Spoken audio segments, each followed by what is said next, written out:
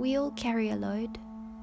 We all tug along suitcases, woven with faces and places and all the incases, which makes life a bit heavier than anticipated, a bit harder than initially stated, for it's a human condition to struggle with the circumstances which, if we stand up, make our stance, to which is only ours to share, to glance upon the one chance to share in this life which has fully been given.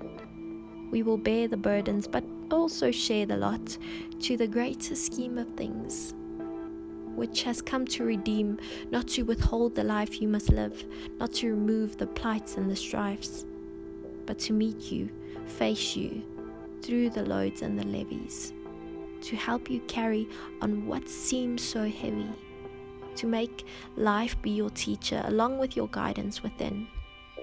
It's then when your load starts to strengthen your living. It's then when you realize of which you can let go. So let life show you what should be dealt with and where you can grow. And then go to the goldsmith. Let him decide which to melt with. He will surely know.